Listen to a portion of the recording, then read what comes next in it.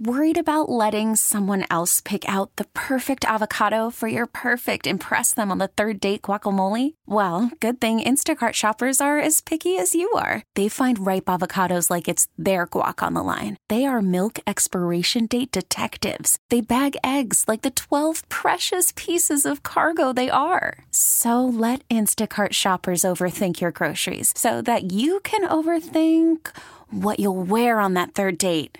Download the Instacart app to get free delivery on your first 3 orders while supplies last. Minimum $10 per order. Additional terms apply. Baseball is in full swing. NBA playoffs are heating up, and your NFL team is gearing up for training camp. Listen to the latest on the teams you love here on the Odyssey app. The biggest sports radio stations in the country, providing unrivaled local coverage of their teams, all in one place. Exclusive interviews with players, coaches, and team executives, streaming live and always available on demand. Stay in the know with your favorite teams right here on the Odyssey app.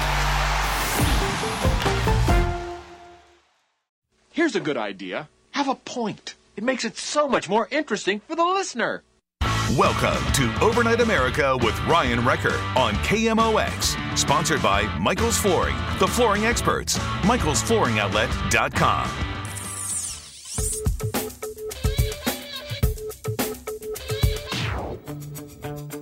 Ryan Wrecker? I am not. Nope, Brad Young sitting in for the vacationing Ryan Wrecker. He should be back next week, and I'll be sitting in with you also on Wednesday, New Year's Eve. So, but tonight, I'll be with you till midnight, so thanks for staying up late with us. And if you missed the first 2 hours, we'll be replaying those at midnight. We had a great conversation with David Nicholas in the 9 o'clock hour about the St. Louis economics, where we are right now financially, jobs, and where we're going to be going economically in the months and years to come. And last hour, we talked to Tom Papa Ray. He's the owner. You know who he is. He's the owner of Vintage Vinyl. And we were talking about records, and we had a lot of calls about your first record. What was your first record that you listened to? And do you still find it interesting to listen to records? And also, I threw out the question right before the break, what'd you get for Christmas? Christmas, hopefully you got a good Christmas present. Hopefully Santa made it to your house. And what did Santa or your relatives bring you for Christmas this year? 314-436-7900. Phone lines are open. Let us know what you got for Christmas. Now, speaking of records, I just find this fascinating that vinyl album sales are now eclipsing CD sales. In fact, I just looked it up during the break. The week ending Christmas Day, U.S. sold 1.8 million LPs, 1.8 million vinyl records, which is more than CDs. It eclipsed CDs, and this is the largest week for record sales since 1991. So that's why I wanted to have Tom Ray on last hour to talk about some of the reasons why this is. So, for example, in the past week, there were 1.6 million CD sales, 1.8 million vinyl record sales. It's only the fourth time that's happened in the past 30 years. Oh, and by the way, all 4 of those occurrences, 2020. So I just don't think that's an accident that in the past 30 years, record sales, album sales never exceeded CD sales until this year, until COVID, until we were forced to stay at home, until we were separated from our family and friends and relatives and connections with other people. And we kind of reconnected with the idea of records. You know, in the past, I guess, 2 weeks, I've talked to several 20-somethings that I know, and including, kids of mine, and records are big. Records are very, very popular. So what was your first record experience? I mentioned mine and sneaking into my sister's bedroom to listen to Beatles records because the Beatles were pretty much already broken up by the time I was of any age to even know who they were. They were already gone, but I still enjoyed listening to them. Still enjoy listening to them even to this day, even though obviously the music is older than I am. The music, though, from them is timeless. And by the way, if you haven't seen the movie Yesterday, that is a fantastic movie. It's a little tough to watch. There's one scene in the movie that's a little tough to watch if you've ever had any dental issues. But other than that, that's not a spoiler. I'm just letting you know that other than that, that is one of my favorite movies that I've seen in the past 2 years was Yesterday. It's got a great story. It obviously has a fantastic soundtrack because it's every Beatles song you've ever heard is in that movie. But it's not just playing Beatles. It's integral to the plot of the movie, and the plot is complex. It's interesting, and there are lots of twists and turns. Highly, highly recommend the movie Yesterday. One of the things I mentioned, I grew up in Illinois, but what I thought was interesting was I was looking through the news today, and throngs, when I say throngs, I mean large numbers of people are fleeing the state of Illinois. They're just moving out. In fact, it's called the Illinois population drain. And Illinois is leading the country right now, in people departing, leaving the state for elsewhere. And I think there's lots of reasons for that. I love Illinois. All my relatives still live in Illinois in the same small town where I grew up. And yet, folks are leaving faster than ever before. So when we come back from this break, I'm going to go through why that's happening. And I'm also going to focus on maybe how they could stop that trail outside of the state. In other words, people are just leaving a trail as they're blasting out of the state. How can we stem the tide? Brad Young sitting in for Ryan Wrecker on Overnight America on the Voice of St. Louis, KMOX. Get home fast and informed. Total Information PM starts weekdays at 4 on St. Louis's News Radio, KMOX, and KMOX.com.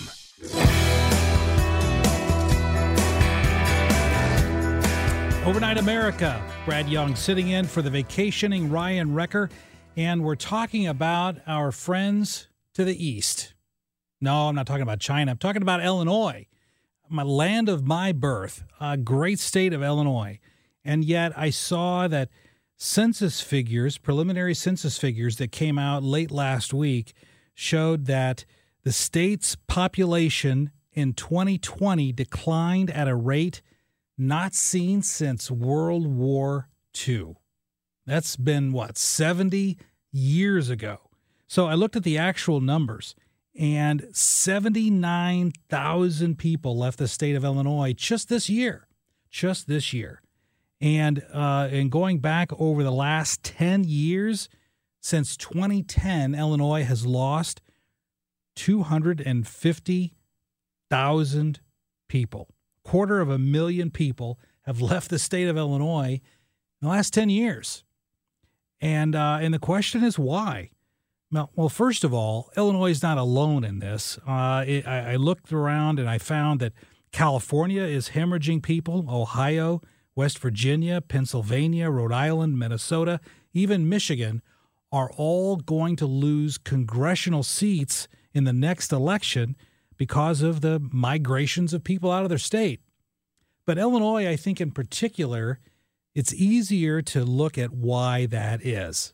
Illinois tax rates are just crazy over there. Property tax, income tax. In fact, it's interesting that this past November, if you're listening in Illinois right now, you're going to know what I'm talking about. And that is that Governor Pritzker put on the ballot a new tax, a graduated income tax plan that would have allowed the Illinois state government just to willy-nilly increase taxes anytime they wanted. Just raise taxes. Now, in Missouri, we have the Hancock Amendment. I believe it was Mel Hancock, not John. Everybody who listens to KMOX knows John Hancock, but I think it was Mel Hancock who passed the Hancock Amendment in Missouri that mandates that if there's a tax increase, voters have to vote on it. And that doesn't happen very often. We've seen several instances of attempts to raise the gas tax, and it just has not passed in the state of Missouri. But in Illinois, they tried to change the law this past November. And I got to tell you, for a blue state, I was never more proud that when voters in Illinois soundly rejected that attempt to increase taxes, it was 55% to 45% rejecting that proposition. And all estimates are that this decline is really going to continue. So the question becomes, can a state like Illinois tax its way into prosperity? And the answer to that's clearly no, it can't do that. I depose a lot of doctors in the course of my legal career. And I remember once, and I won't mention any names, but I was deposing a doctor in Illinois. And this particular doctor mentioned that the state of Illinois owed his practice millions of dollars in unpaid bills due to people who were getting state aid, and the state just didn't pay it. They didn't pay the bills. So they were owed millions of dollars, and he told me, we're never going to see that money ever. But where do you think that money goes? In other words, if a doctor's office, if Dr. Smith, and I'm just making that name up, if Dr. Smith is owed millions of dollars by the state of Illinois and he doesn't get paid or she doesn't get paid, they're not going to just say, okay. I mean, those practices are built to make money. And so where do you think that money comes from? Yeah, that's right. They raise the prices and they raise the bills for your medical care and my medical care and anyone else who gets medical care at that facility. So it's not just an issue that says, well, it is located within the state of Illinois, but if you're treating in the state of Illinois just with the issue of unpaid medical bills, that's costing you money. It's driving up your insurance rates.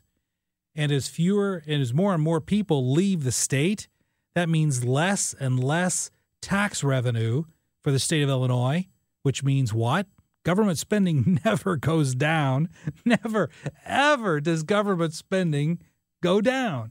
Not even during the Reagan administration, who championed reduced spending, the rate of increase went down, but net spending, and for a government entity, never decreases ever. So if you're in the state of Illinois and people are fleeing the state because of high taxes, what's the result of that? Well, the result is you got to get that money from somewhere, and they're going to get it from you if you live in the state. So as fewer and fewer people live in Illinois, taxes are just going to go higher and higher. Now, I do have to tell you one funny story. When I was in college, I went to SIU Carbondale, and I participated in something called Model Illinois Government. Now, Model Illinois Government is a fabulous program. It's a program where political science majors, and that's what my major was, political science majors all go and they gather in Springfield, Illinois, sitting in the actual seats where the state House and the state Senate meet to pass laws for the state of Illinois. And so we would introduce bills, and we would argue bills, and we would vote on bills.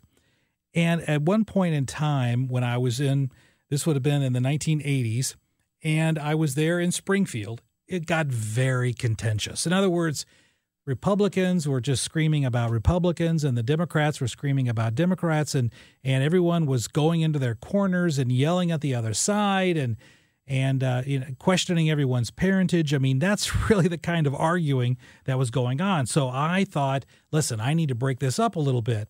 So I introduced a bill in Model Illinois Government.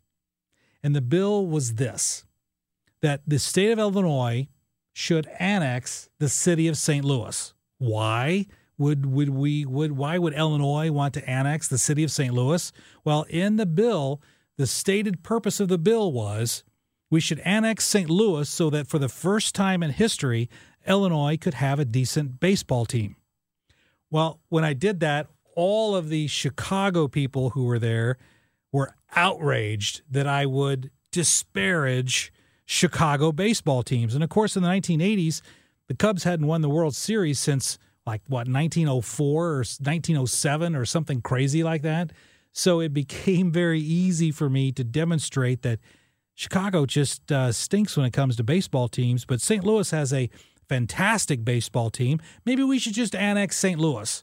So that was a proposition that did not pass because the Chicago contingency of folks did not like it. But nevertheless, it was something interesting to behold, the arguments that ensued.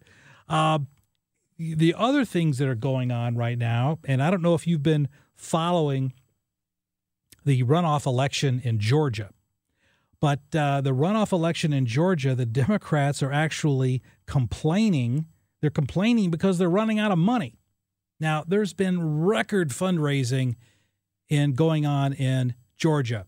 Hundreds of millions of dollars have poured in to that race. Now, if you haven't been living under a rock, you'll know that the Georgia election is critical this year because it will determine who controls the Senate.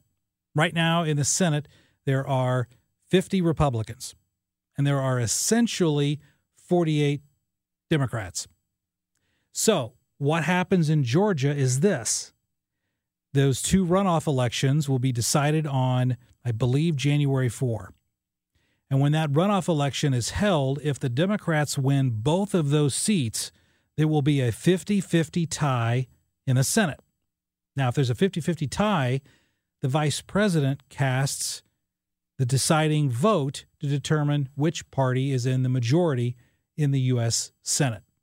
And since Joe Biden will be sworn into office on January 20, Kamala Harris will be the one who casts that tie-breaking vote. So if the Democrats want to control the House, the Senate, and the White House, just like they did during the first 2 years of the Obama administration, they have to win both of those races in Georgia. And the polling data right now is as close can be.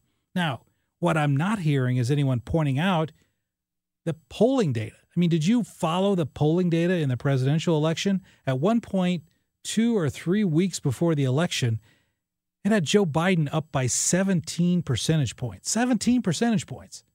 Now, Joe Biden did win the popular vote, but he didn't win the Electoral College by anywhere near that amount. And in fact, every poll had Biden up, most of them in double digits, and he ended up winning not anywhere close to that. So the question becomes, how accurate are these polls? But setting that point aside for the moment, the polling data right now in Georgia between, I think it is Ossoff and Warnock, they're the Democrats against Loeffler and Perdue. And in both of those elections and both of those runoffs, they were within 1 percentage point. So it is as close can be. And money is flowing into there.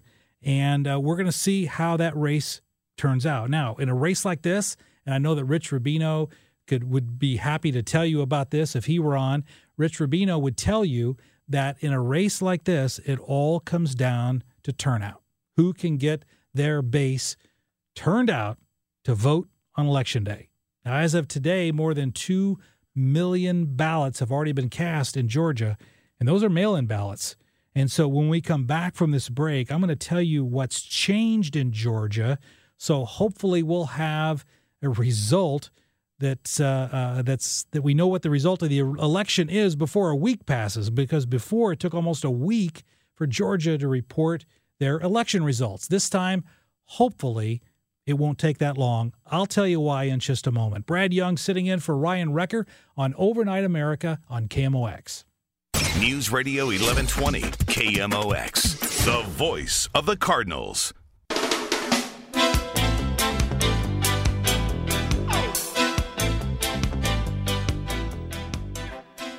Welcome back to Overnight America. Brad Young listening to the police. No, not sirens. The police music.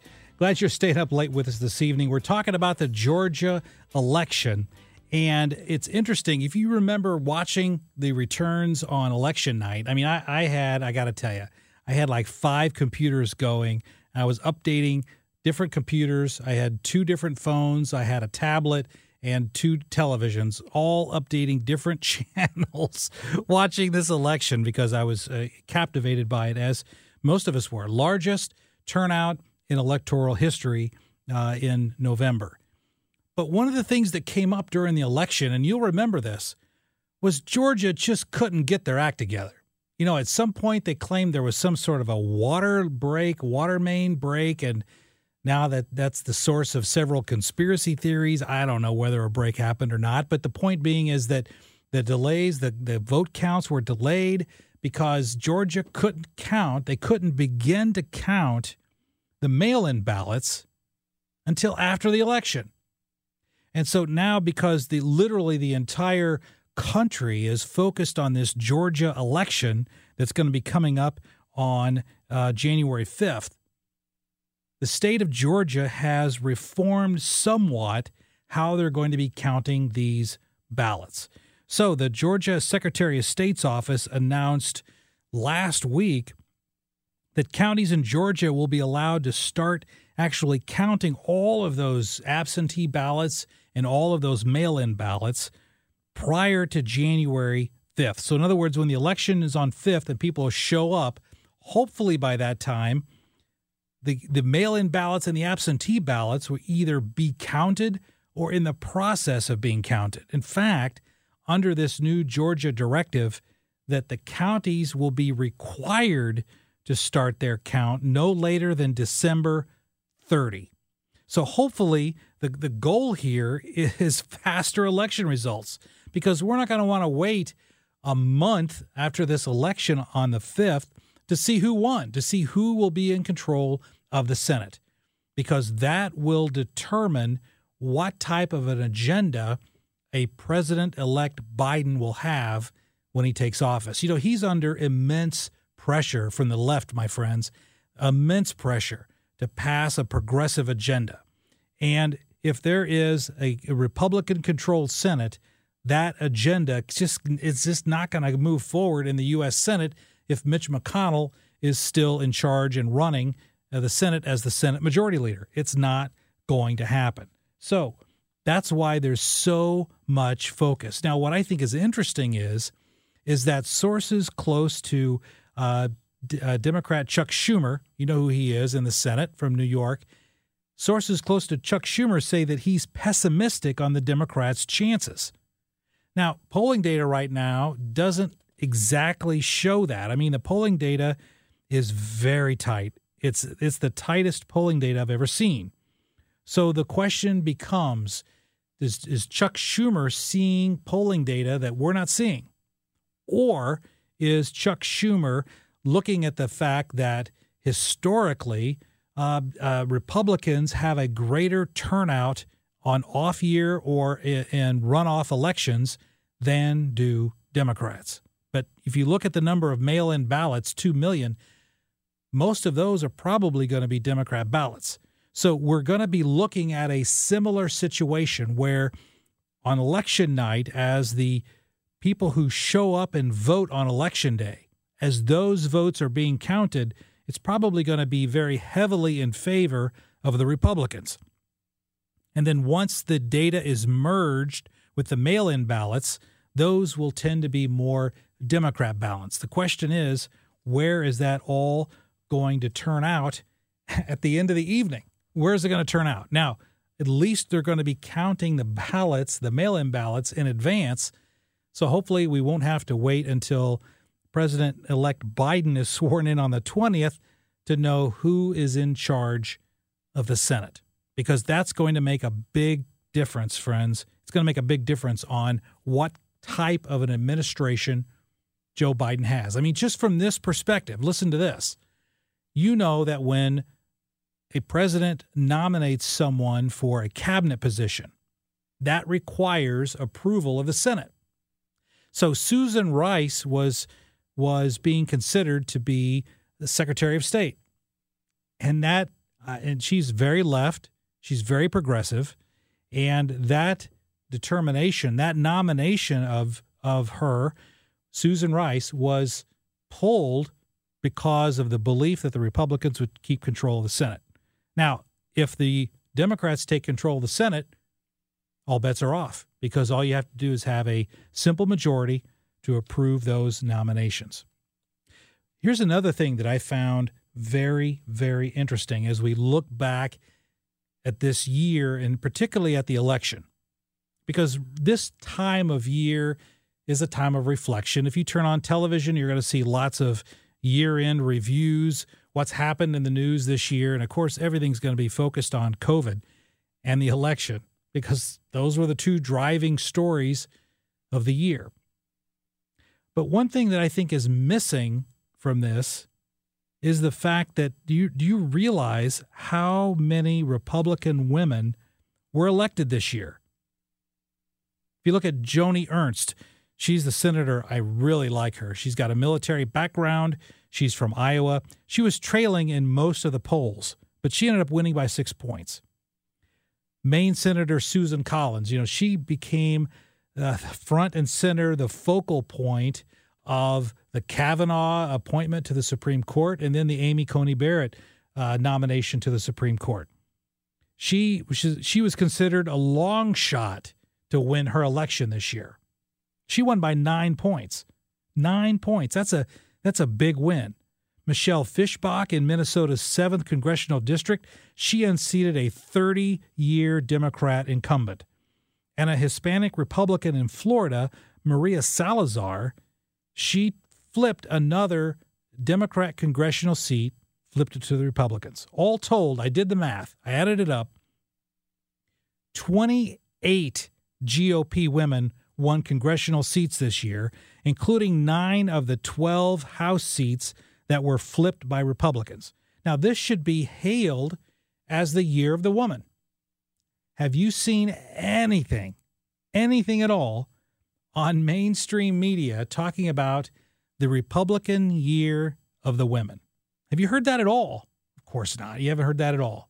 Now, a few years ago, when there were a number of Democrat women who won both in the House and in the Senate, it was blanket coverage. Mainstream media, all of the TV networks, blanket coverage. The year of the woman, this is the year of the woman.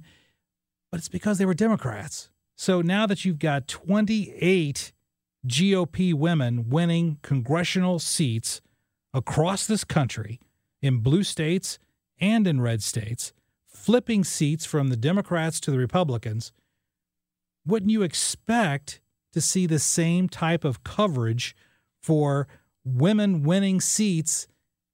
No, you don't see that at all.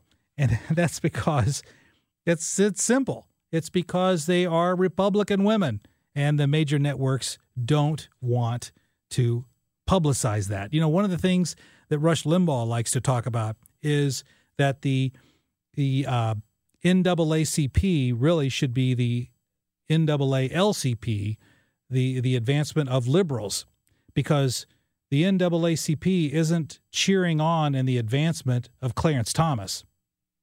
They weren't cheering when Thomas Sowell or Walter Williams were publishing some of the best economic analysis coming out of this country. You didn't hear that because they didn't fit the right mindset. And I think that same model, that exact same model, applies now when it comes to women, because you're seeing women making advances across the board in Republicans across the country, and yet it simply isn't being reported. And that's a shame. And that's a shame because it should be, and that's why we are doing it here. Hey, when we come back from this break, I'm going to tell you about a fascinating legal case going on involving free speech of a cheerleader in Pennsylvania. And hopefully this case is going to the Supreme Court, because I would like the Supreme Court to weigh in on this particular case. I'm going to break it down for you after this break. Brad Young sitting in for Ryan Wrecker on Overnight America on the Voice of St. Louis, KMOX. Now back to Overnight America on KMOX. Sponsored by Michael's Flooring, the flooring experts. MichaelsFlooringOutlet.com.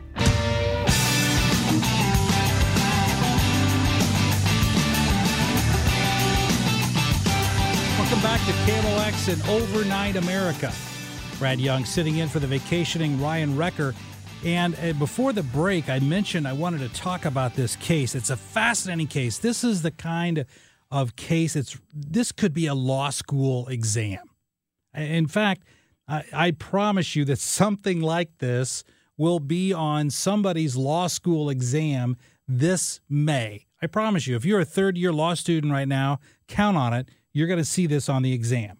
Here's the setup. This came out of Pennsylvania. And I don't know that you're going to see this the same way that I do. But here's the setup. We don't know this particular young lady's name because the lawsuit was filed in the name of the letters B.L., which are her initials. So we don't know her name, but her initials are BL. So I'm going to refer to her as BL, and this is out of Pennsylvania, 3rd District Court of Appeals. But at the circuit court level, the case went to trial. But let me tell you the facts because they're fascinating. BL was a junior varsity cheerleader, and she was trying out to be on the varsity team, and she didn't make it. Like I'm sure a lot of young ladies, she just didn't make it to the varsity team.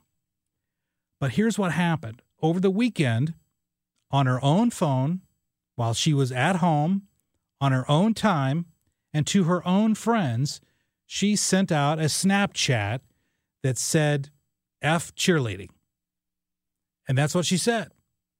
And, you know, with Snapchat, those kind of things disappear rather quickly.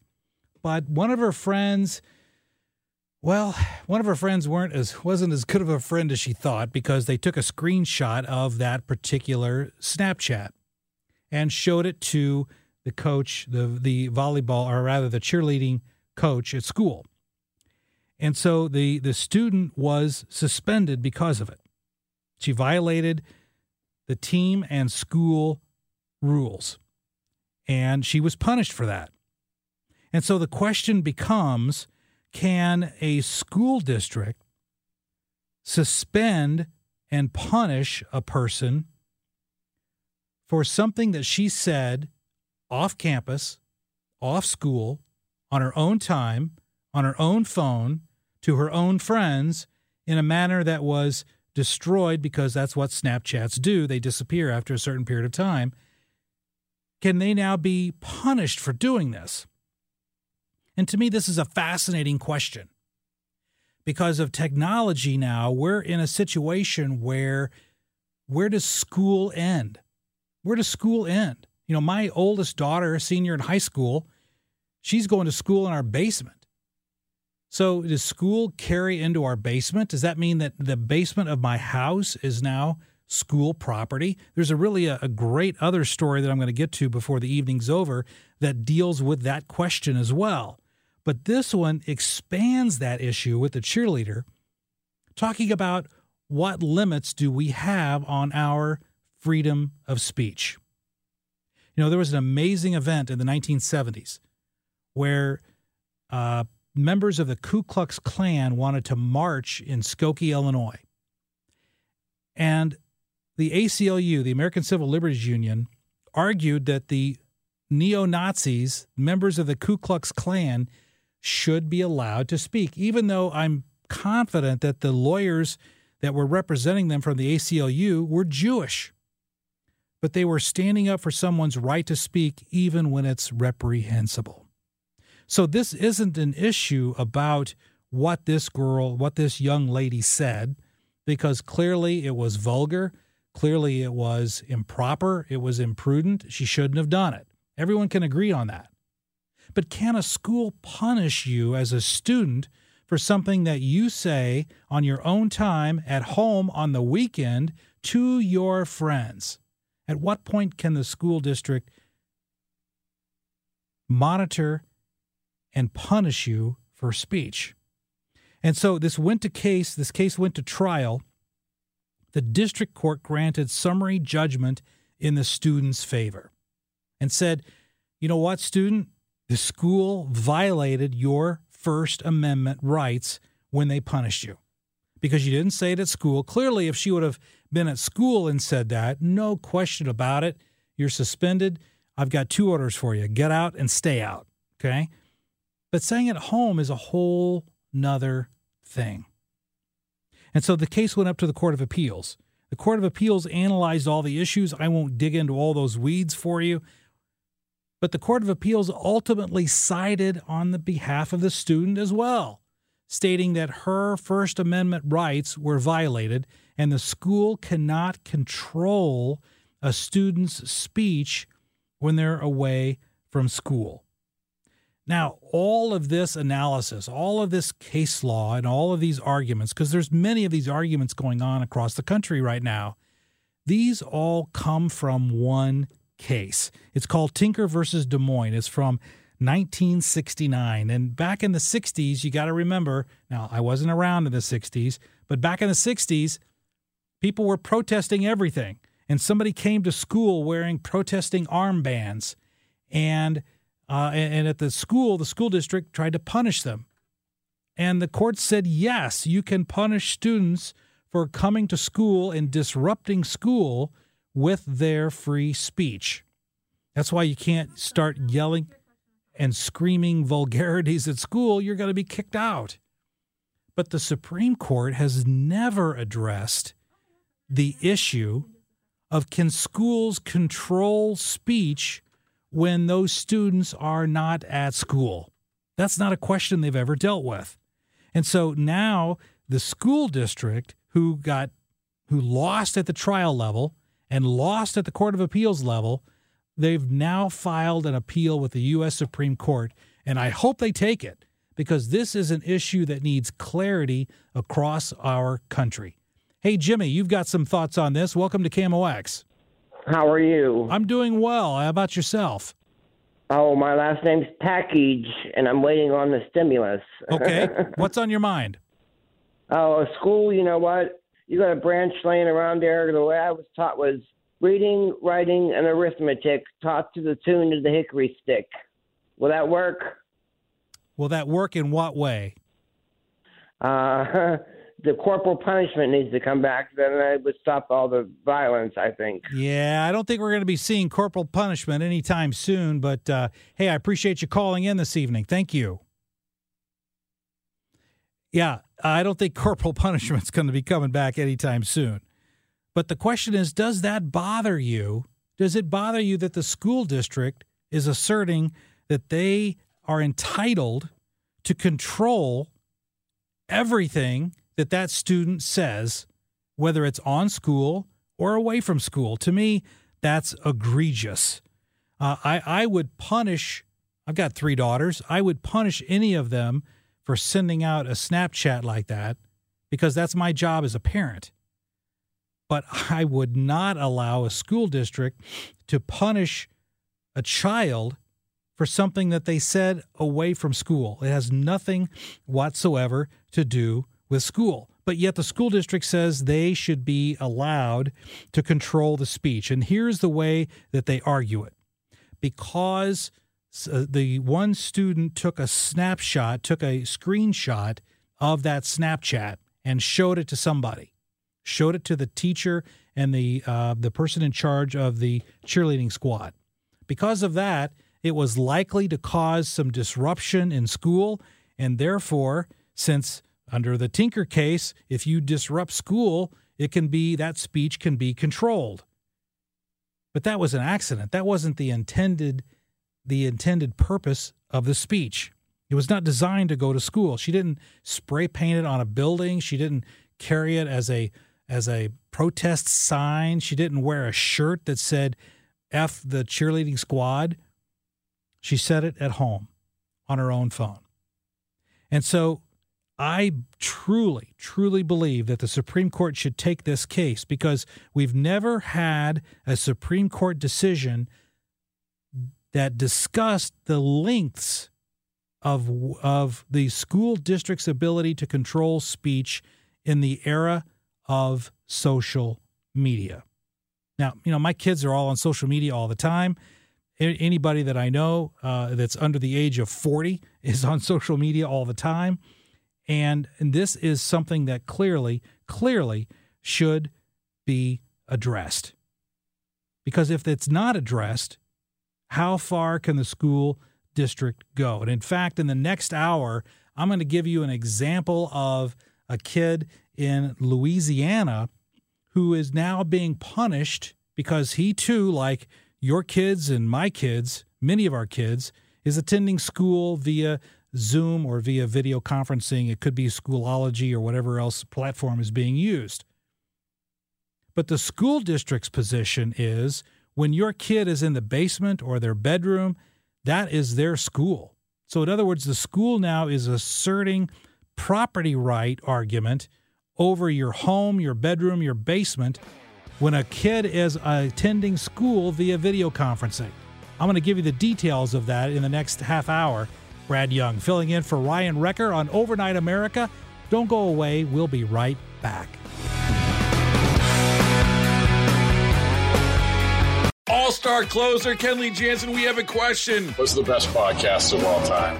Baseball isn't boring, baby. I'm Rob Bradford, and every single day I'm sitting down with the biggest names to show you this great game is the greatest game. It's my podcast. It's my passion. It's a cause I started more than 2 years ago and is now the most prolific national daily baseball pod there is. Another fact, so jump aboard the BIB Express. Follow and listen to Baseball Isn't Boring, presented by Wasabi Hot Cloud Storage on the free Odyssey app or wherever you get your podcasts.